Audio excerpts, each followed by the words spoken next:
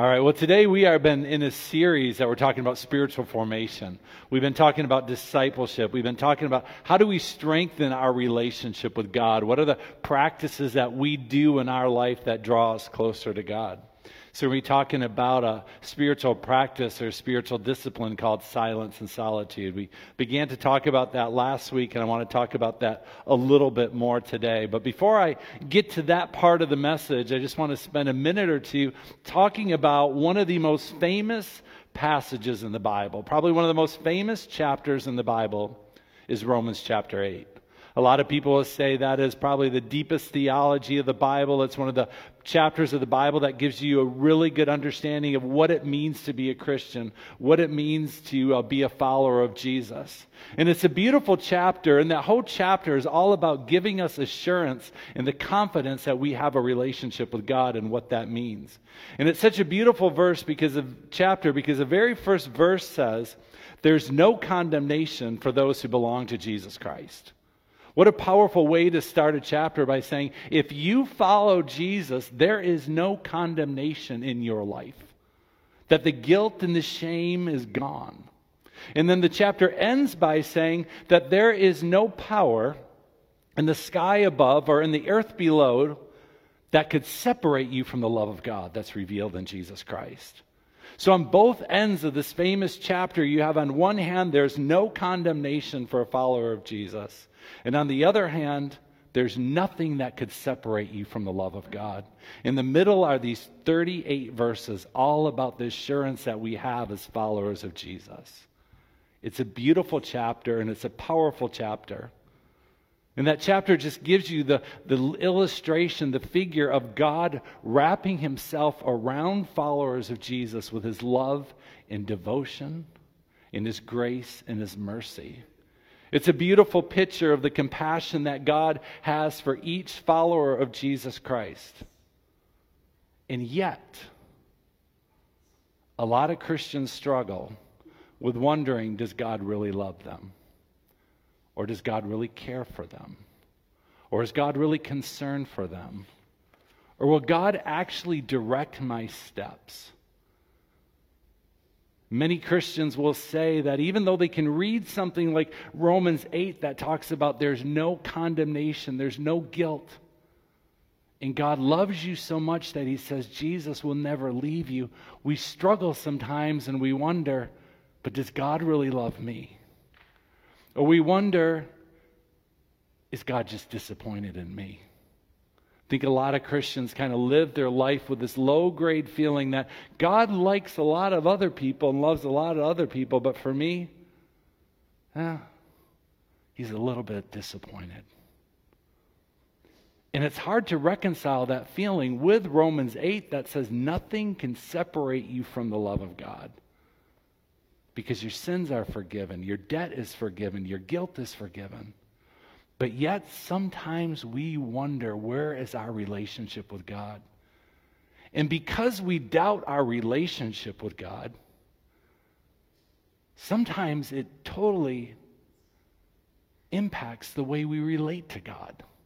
It impacts how we come to before God in prayer, or how we come before God in silence or solitude. We kind of have this idea that God's annoyed with me, so it's hard to really come before him with total vulnerability and transparency. See, every Thursday morning I meet 3 of my friends for breakfast. I know these 3 guys love me. I know they care for me. And I know they want the absolute best for my life. So I like meeting with them. I like spending time with them. Now, if I ever thought for 1 second that these guys really don't like me, or I thought they're just a little bit disappointed in me, or they're just a little bit annoyed by me, do you think I would go to breakfast with them every Thursday? See, I wouldn't do that. Or maybe I would go out of guilt and I feel like an obligation, so I would go to breakfast.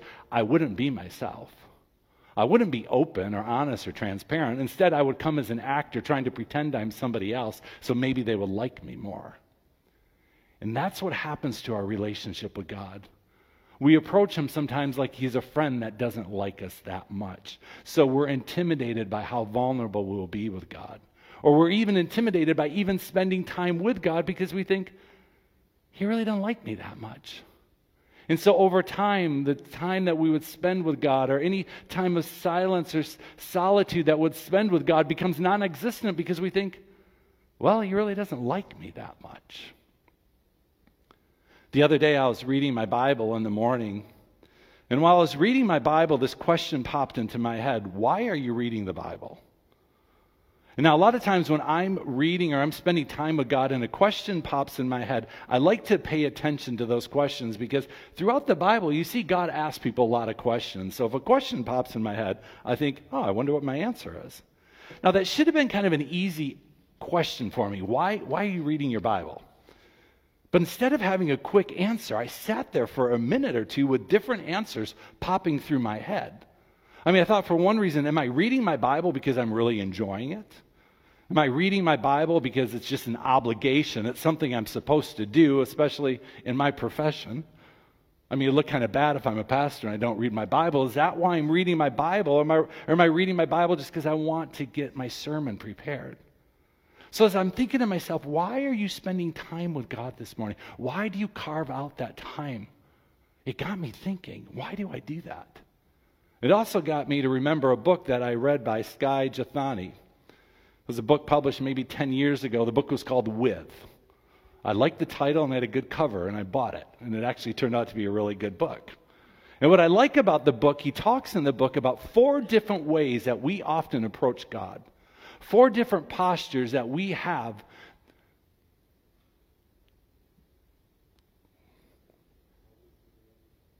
How am I saying this right? I got to think. Give me one hot second. Okay, he talks about 4 different postures that the way we come before God, the way we relate to God. There's a word I wanted. He talks about 4 different ways that we relate to God.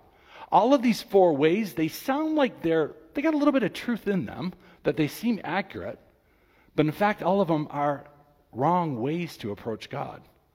See, one of the common ways that people approach God is what he calls life over God. And in this view of life over God, we view God as he's very predictable. There's really no surprises about God. This is a view of deism that they look at the way God created the world, kind of like God created the world, got it started, set up a bunch of rules and principles, and then he stepped away after the world was spinning and said, you all figure it out on your own. This is a view that the author called life over God, that really everything is calculated in the world, and God is really not interested in having a personal relationship with anybody. He gave you some rules to follow in the Bible, follow those and kind of figure it out on your own. Then another way he says we sometimes approach Jesus is life for God. Where sometimes what we think is that God really is annoyed with me, so I better make him like me, so I'm going to do a bunch of really good things to kind of get his attention for him to like me. And so instead of doing things because God's called us to missions, we start doing things because we think, if I do that, God will value me more and I'll be in better standing with God. So everything is about performance and work to try to make God like me. Then another way he says that we do our relationship with Jesus is sometimes what he calls life under God, which is again the belief that God is kind of annoyed with me. So in order to get good things from God, I better behave and do some good things or follow the Bible or go to church. And if I maybe go to church, I might get a blessing. If I don't go to church, I got to watch out. I might get in trouble. And so our whole life is this calculated formula on how do I get what I want to get in our relationship with God. It's not a relationship at all. And then the final way he says that we approach our relationship with God is what he calls life from God. And I think life from God is kind of popular in our American culture. It's popular in our Western consumer-driven culture. In this category, people want the blessings from God, but they're really not that interested in a personal relationship with God. We'll often say that these are people who want to live in the kingdom of God, but they don't necessarily want the king. They want all the blessings of living in the kingdom of God, but that personal relationship with Jesus, they're not really sure about that. And so the whole way that you approach God is simply because I want something. In 2005, a popular sociologist, Christian Smith, he did this study on the teenagers at the time. So this is 2005.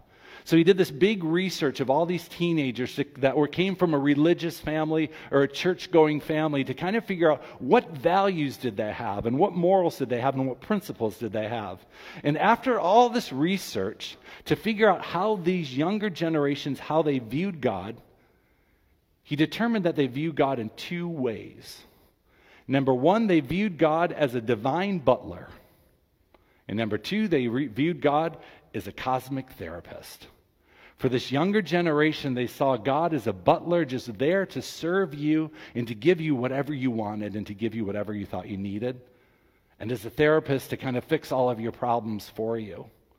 And so in this view that this younger generation had, their primary concern was that they just would be happy. They thought that was God's view towards them, that God just wanted them to be happy and to avoid conflict and to avoid hard things in their life. They didn't have a paradigm for God wants you to mature or grow or to have a relationship with him. And so after this doctor put together all this study together, people started saying to him, where did these kids get that view? How did they determine that view? Where did they get that idea that God is just a butler waiting to serve you or a therapist waiting to take care of your problems? And do you know what his answer was? His answer was they got it from their parents. That generationally, sometimes we pass that down unintentionally, that God just exists to take care of your problems. And when things don't turn out like you want it to, it's pretty easy to get disappointed in God. So how are you supposed to relate to God? What was God's intention for how our posture would be before him? How did God want us to react to him? See, each of those plans that I talked about, they looked at seeking God as only a way to use God, to simply get something from God. But God's intention from the very beginning is that our posture towards him, or our goal, would be simply to be with God. That our goal is simply to have a relationship with God. Not just to get something from him, but that Jesus came to this earth to reconcile us so we could have a relationship with God. And that is why we approach Jesus. That's why we come before God, is for that relationship. But the big question that sometimes we have to ask is it possible to live your entire Christian life without really understanding the posture that you should have before God? See, a lot of people, this author points out, they just jump from one of those 4 different ways of approaching God, from one to the other, kind of hoping that one of these days they'll figure out one of those is going to work. And they spend their whole entire life just thinking that God should give them something. Instead, what God has given to each of us is a relationship with him. That to be with God is the goal. A couple weeks ago, I read this quote by John Piper, and I like this quote a lot, so I'm going to read it again. Because I think it's a good quote, and it's one of those quotes that can kind of summarize what I could probably say in 2,000 words I can say in a sentence. That doesn't mean you're getting out early.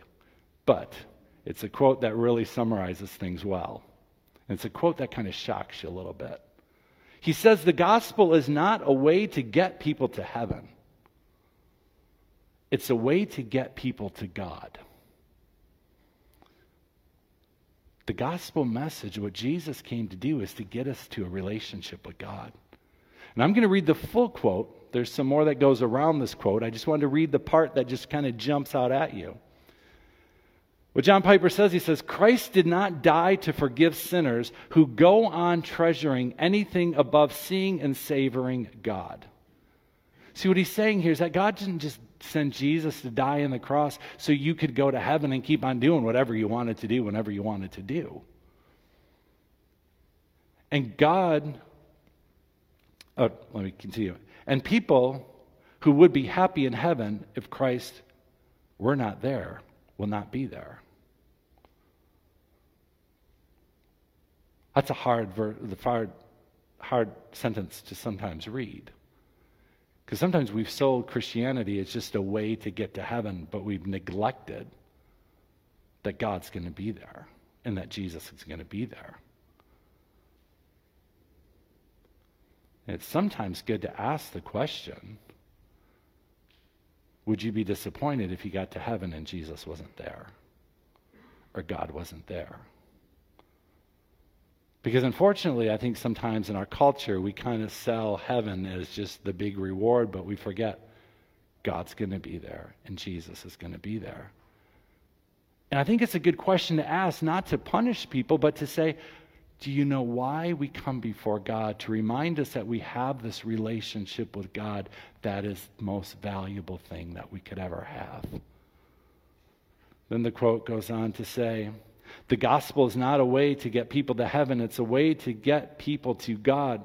It's a way of overcoming every obstacle to everlasting joy in God. If we don't want God above all things, we've not been converted by the gospel. That's what the gospel does.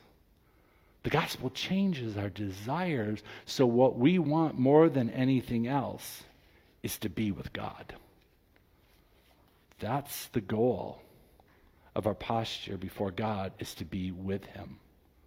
Not just to avoid hell and go to heaven, but to be with God. And that's why we take spiritual formation in our church community so seriously. Why we take a whole series to talk about how do we approach God, what are different practices that we do before God, talk about prayer and silence and solitude and repentance and dealing with your past. Why we talk about these things is because these are the obstacles that God wants to remove in our life so we can have this better relationship with Him.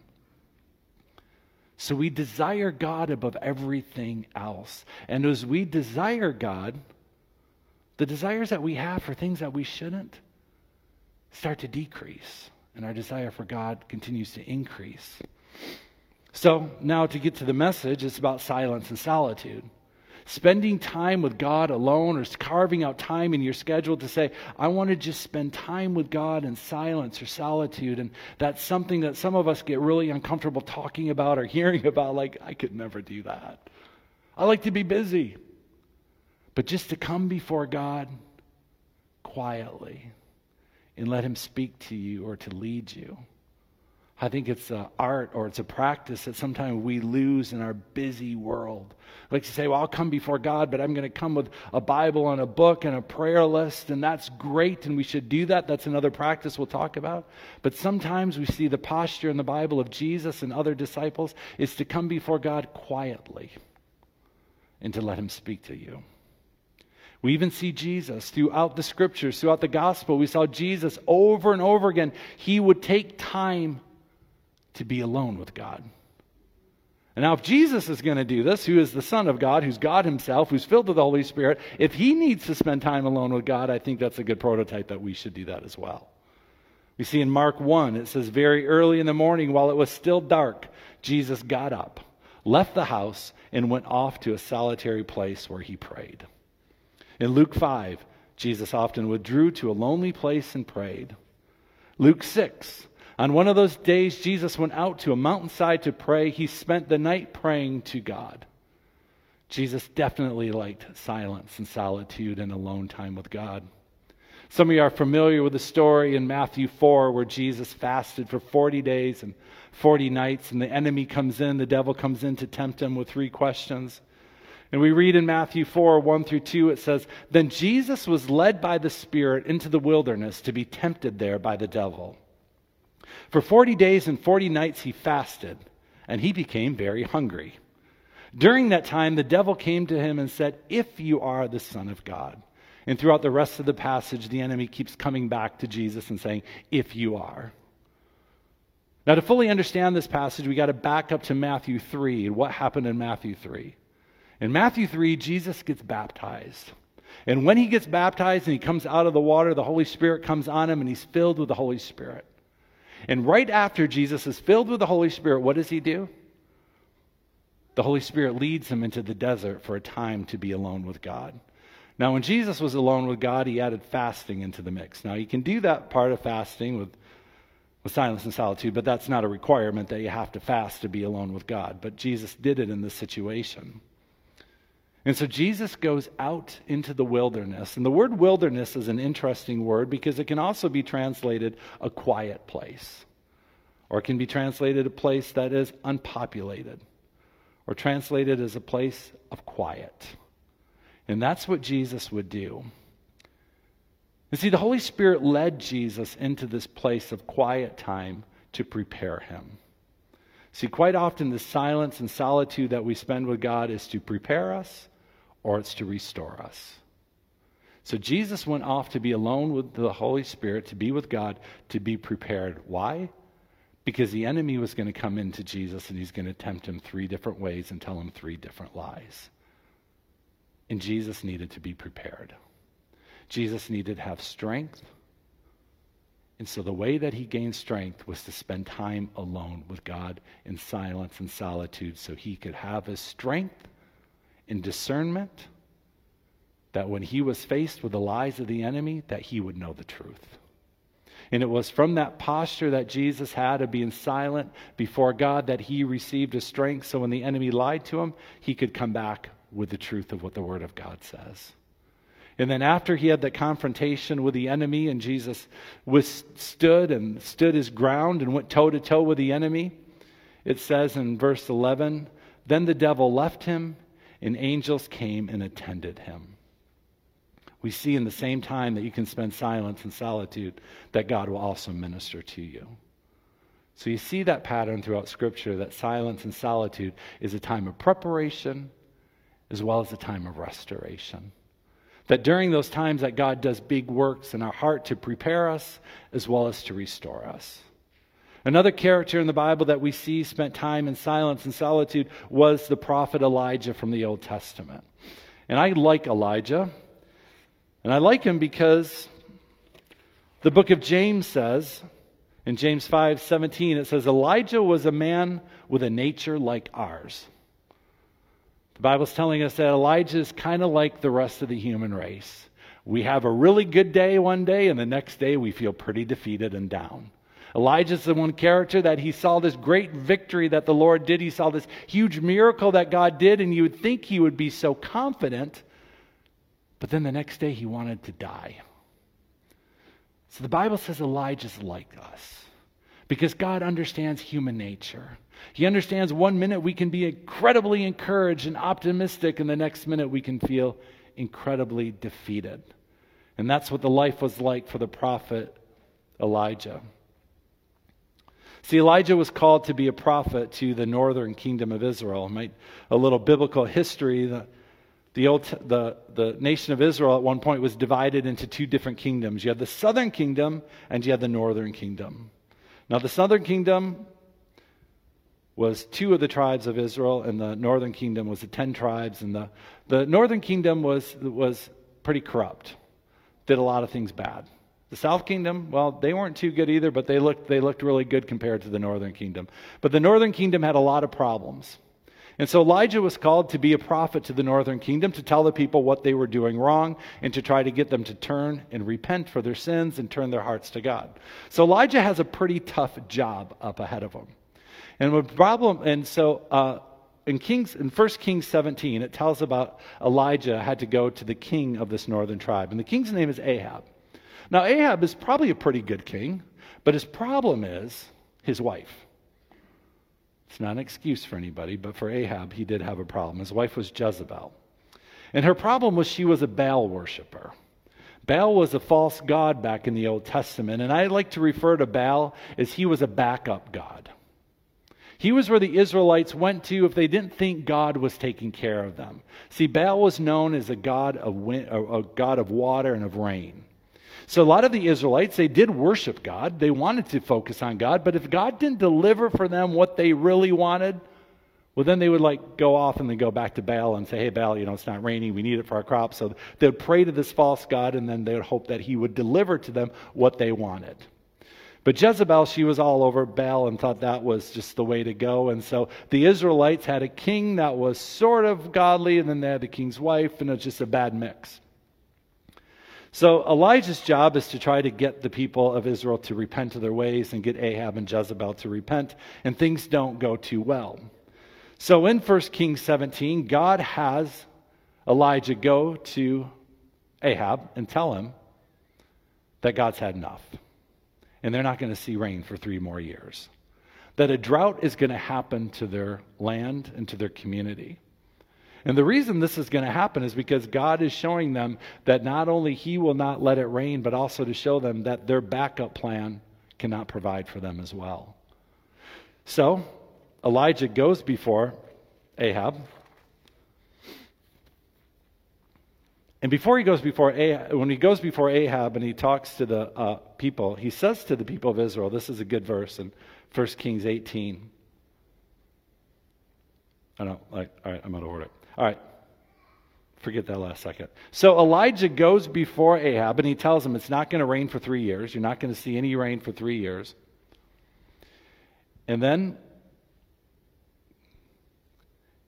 God says to Elijah, I need you to go by this certain brook, Kerith Brook. And so while they're having the drought in Israel for 3 years, Elijah goes beside this brook for 3 years to spend 3 years in silence and solitude with God alone, and God's going to take care of him. That's a long time to be alone. But the entire time God took care of him. And the reason that God did that is, again, to prepare Elijah. Because Elijah was going to have one of the biggest confrontations between the power of darkness and the power of God that we've seen in the Old Testament. So for 3 years, Elijah is going to go to this quiet place beside this brook to be prepared by God for this battle. So after 3 years, God comes to Elijah and says, okay, now it's time for you to go to King Ahab. We want to see this confrontation happen. And so Elijah calls all the people to come together at Mount Carmel. And in 1 Kings 18, verse 21, there's a powerful scripture. It says, Elijah stood in front of the people of Israel and said, how much longer will you waver, hobbling between 2 options? If the Lord is God, follow him, but if Baal is God, then follow him. He stood before the people and said, decide. Make up your mind. Either follow God or don't follow God. May do it 100% or don't do it at all. And he stands before the people of Israel. And he tells them, okay, now this is what we're going to do. We're going to see whose God is really powerful. Which God can provide the rain, which God can provide the power. So he says to the people that are worshiping Baal, he says, what I want you to do, build an altar. Build this really big altar, get a bull to sacrifice, cut up the bull, put it on the altar. And after you get that bull on the altar, then I want you to pray to your God and ask God to start that thing on fire. So the people worshiping Baal said, no problem. They did exactly as Elijah said. They built the altar, put the bull on it, and they started praying in the morning for the fire to come down. It never did. They waited all afternoon. It never happened. So then Elijah said, well, I'll show you what I'm going to do. So Elijah had his men built an altar before God, put a bull on there to sacrifice, and then he poured water over the entire thing. And they dug like a little canal around it, and they filled that entire thing with water. And then Elijah prayed, and that sacrifice to God started on fire and burned up every drop of water. You see that power encounter. I mean, could you imagine if you're Elijah and you're standing there and you had your people build an altar, put a bull on it, water over the entire thing, and God sends fire from heaven down and burns up the entire offering. That is pretty powerful. You don't see that every day. You probably can go your whole lifetime and never see that. You'd think Elijah would have the confidence, like, wow, that's amazing. Look what God just did. So a few other details happened after that. But then we get to 1 Kings 19. And it says Ahab went home. Let me read it to you. 1 Kings 19, 1-5. It says, when Ahab got home, he told Jezebel everything Elijah had done, including the way he had killed all the prophets of Baal. So Jezebel sent this message to Elijah, may the gods strike me and even kill me if by this time tomorrow I have not killed you as you have killed them. Elijah was afraid and he fled for his life. He went to Beersheba, a town in Judah, and he left his servants there. Then he went on alone into the wilderness, traveling all day. He sat down under a solitary broom tree and he prayed that he might die. I've had enough, Lord, he said. take my life, for I'm no better than my ancestors who have already died." Elijah has this huge victory.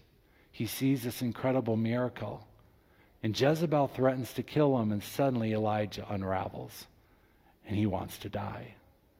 But Elijah does the right thing. He goes into the wilderness. He goes to spend time alone with God so he can pour out his heart before God. And he tells God exactly what's going on. He says to God, "I want to die." And how does God respond to him? Does God scold him? No. Does God say to him, "Hey, come on, look what you saw yesterday"? No, God doesn't do that. God responds to Elijah with incredible mercy and with incredible compassion. Let me read from verse 5 through 18. It says, "Then Elijah lay down and slept under a broom tree. But as he was sleeping, an angel touched him and told him, 'Get up and eat.' He looked around, and there beside his head was some bread baked on hot stones in a jar of water. So he ate and drank and lay down again. Then the angel of the Lord came again and touched him and said, 'Get up and eat some more, or the journey ahead of you will be too much for you.' So he got up and ate and drank, and the food gave him enough strength to travel 40 days and 40 nights to Mount Sinai, the mountain of God. There he came to a cave where he spent the night. But the Lord said to him, 'What are you doing here, Elijah?' Elijah replied, 'I have zealously served the Lord God Almighty, but the people of Israel have broken their covenant with you, torn down your altars, and killed every one of the prophets. I am the only one left, and now they're trying to kill me too. Go out and stand before me on the mountain,' the Lord told them. And as Elijah stood there, the Lord passed by, and a mighty windstorm hit the mountain. It was such a terrible blast that the rocks were torn loose, but the Lord wasn't in the wind. After the wind, there was an earthquake, but the Lord wasn't in the earthquake. And after the earthquake, there was a fire, but the Lord wasn't in the fire. And after the fire, there was a sound of a gentle whisper. When Elijah heard it, he wrapped his face in his cloak and went out and stood at the entrance of the cave. And a voice said, 'What are you doing here, Elijah?' He replied again, 'I've zealously served the Lord God Almighty, but the people of Israel have broken their covenant with you, torn down your altars, and killed every one of your prophets. I am the only one left, and now they are trying to kill me too.' Then the Lord told him, 'Go back the same way you came and travel to the wilderness of Damascus.'" So here again, Elijah is in a place of silence and of solitude. A place that he needs restoration.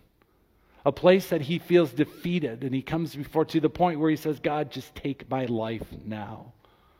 I want to kind of look to see what happened to Elijah, to slow down and to see how God dealt with Elijah, not as a template to say every time you come before God in silence and solitude, this same thing will happen, but to show you how God ministered to Elijah at this place of brokenness.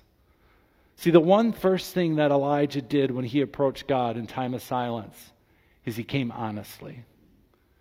He came before God honestly and told God what was going on in his life. And sometimes that's the best way to come before God, to just tell him honestly how you feel. Because after he was able to tell God how he felt, then the next verse tells us that he was able to get some rest. He was able to sleep.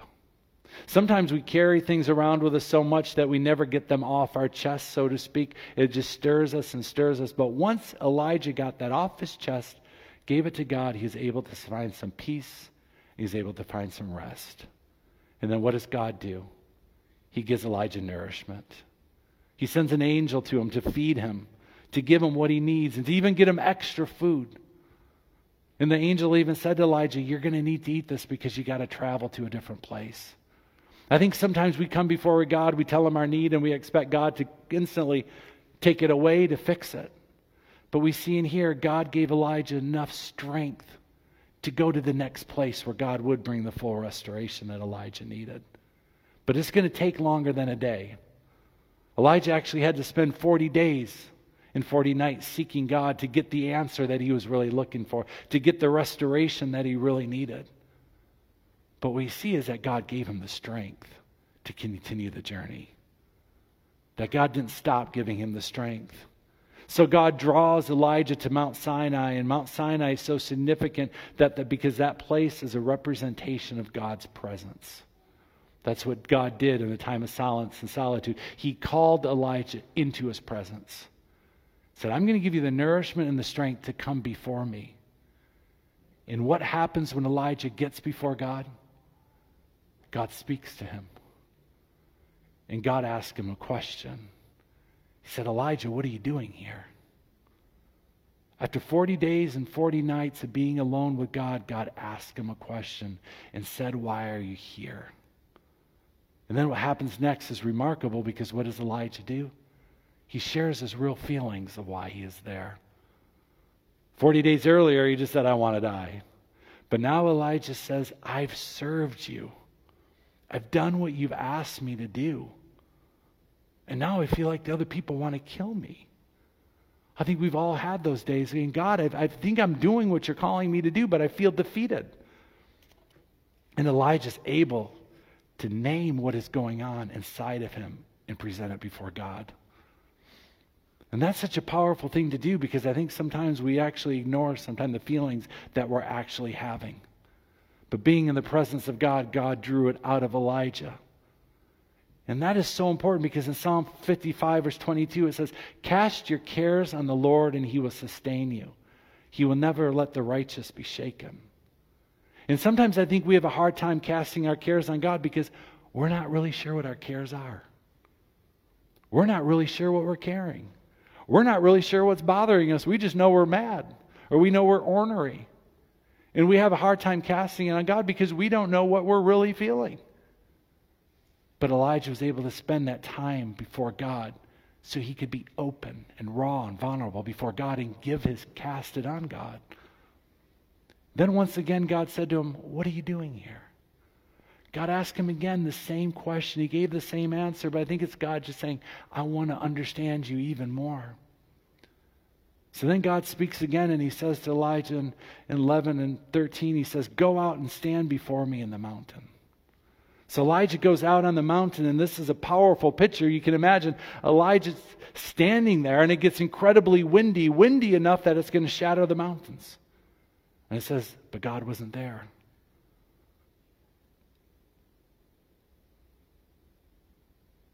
Then there's an earthquake. It says, but God wasn't in the earthquake. And there's a fire, and it said God wasn't in the fire. These huge manifestations that Elijah was looking for, God wasn't in them for him.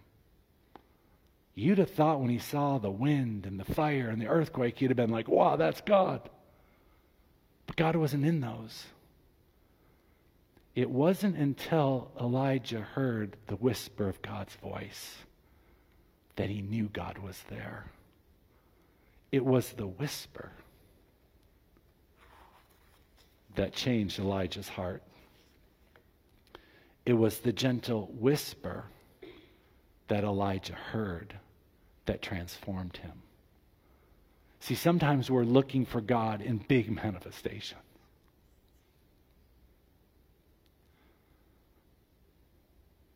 We look for him in the wind, or in the fire, or in the earthquake, or the big miracle, what we expect to happen. We expect that is where we're going to see God and know God. But for Elijah, it was the gentle whisper of God that changed his life. But so often, we're seeking the big manifestation instead of seeking the time alone with God to really hear his voice, to hear the gentle whisper, to hear his gentle whisper in the pages of the Bible, to hear God speak to us that way. That is what captivated Elijah's heart.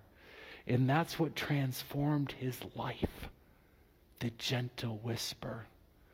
Because it says Elijah wrapped himself in his cloak. It's a sign of humility because he knew he was standing before God. The scripture doesn't even tell us what the gentle whisper was. It doesn't even tell us what God said. But we know it changed his life. And I think that's significant because I think sometimes we hear God, but we really don't know what he said, but it changes our life. Or sometimes we can read the Bible and we're not really sure what it said, but we know it did something in us. It's that supernatural power of the Holy Spirit that changes our heart and changes our life, and we're not even sure why it happened. But you got to get to that quiet place to be with God, to hear that gentle whisper. That's the draw for silence and solitude. To come before God and to hear him speak in that gentle whisper. To prepare us and to restore us. And the beauty of that whole scripture is to see how God led Elijah through the process. He took him from being honest, he fed him and he nourished him, he got him to understand what was going on, and then he spoke to him and brought restoration. And then at the end of that section of scripture it says, and God told him to go back to where you came from. The completion of the time of restoration, that you can now go back. But it was the gentle whisper of God that he heard that transformed his life. Amen. So God, I do thank you for your gentle whisper. God, I thank you that you are a God who speaks to us in many different ways. And Lord, I thank you when you speak, there is transformation. So God, I pray for each person listening to me, Lord, that you would be with them and their families, that you would encourage them and strengthen them. That you, Lord, you draw us into a deeper relationship with you, that we desire you more than anything else. Lord, we know there's a lot of things in this world competing for our attention and competing for our affections and competing for our desires. And sometimes, Lord, we're not even aware of what's happening. But God, we come before you, and I pray, Lord, that you transform each of our hearts. So we desire you more than anything else. God, would you draw us into that place of stillness, into that place of quiet and solitude, so we can hear your gentle whisper. Lord, I pray that you'd minister to each person listening to me right now. That you'd prepare us and restore us through your gentle whisper. In Jesus' name, amen.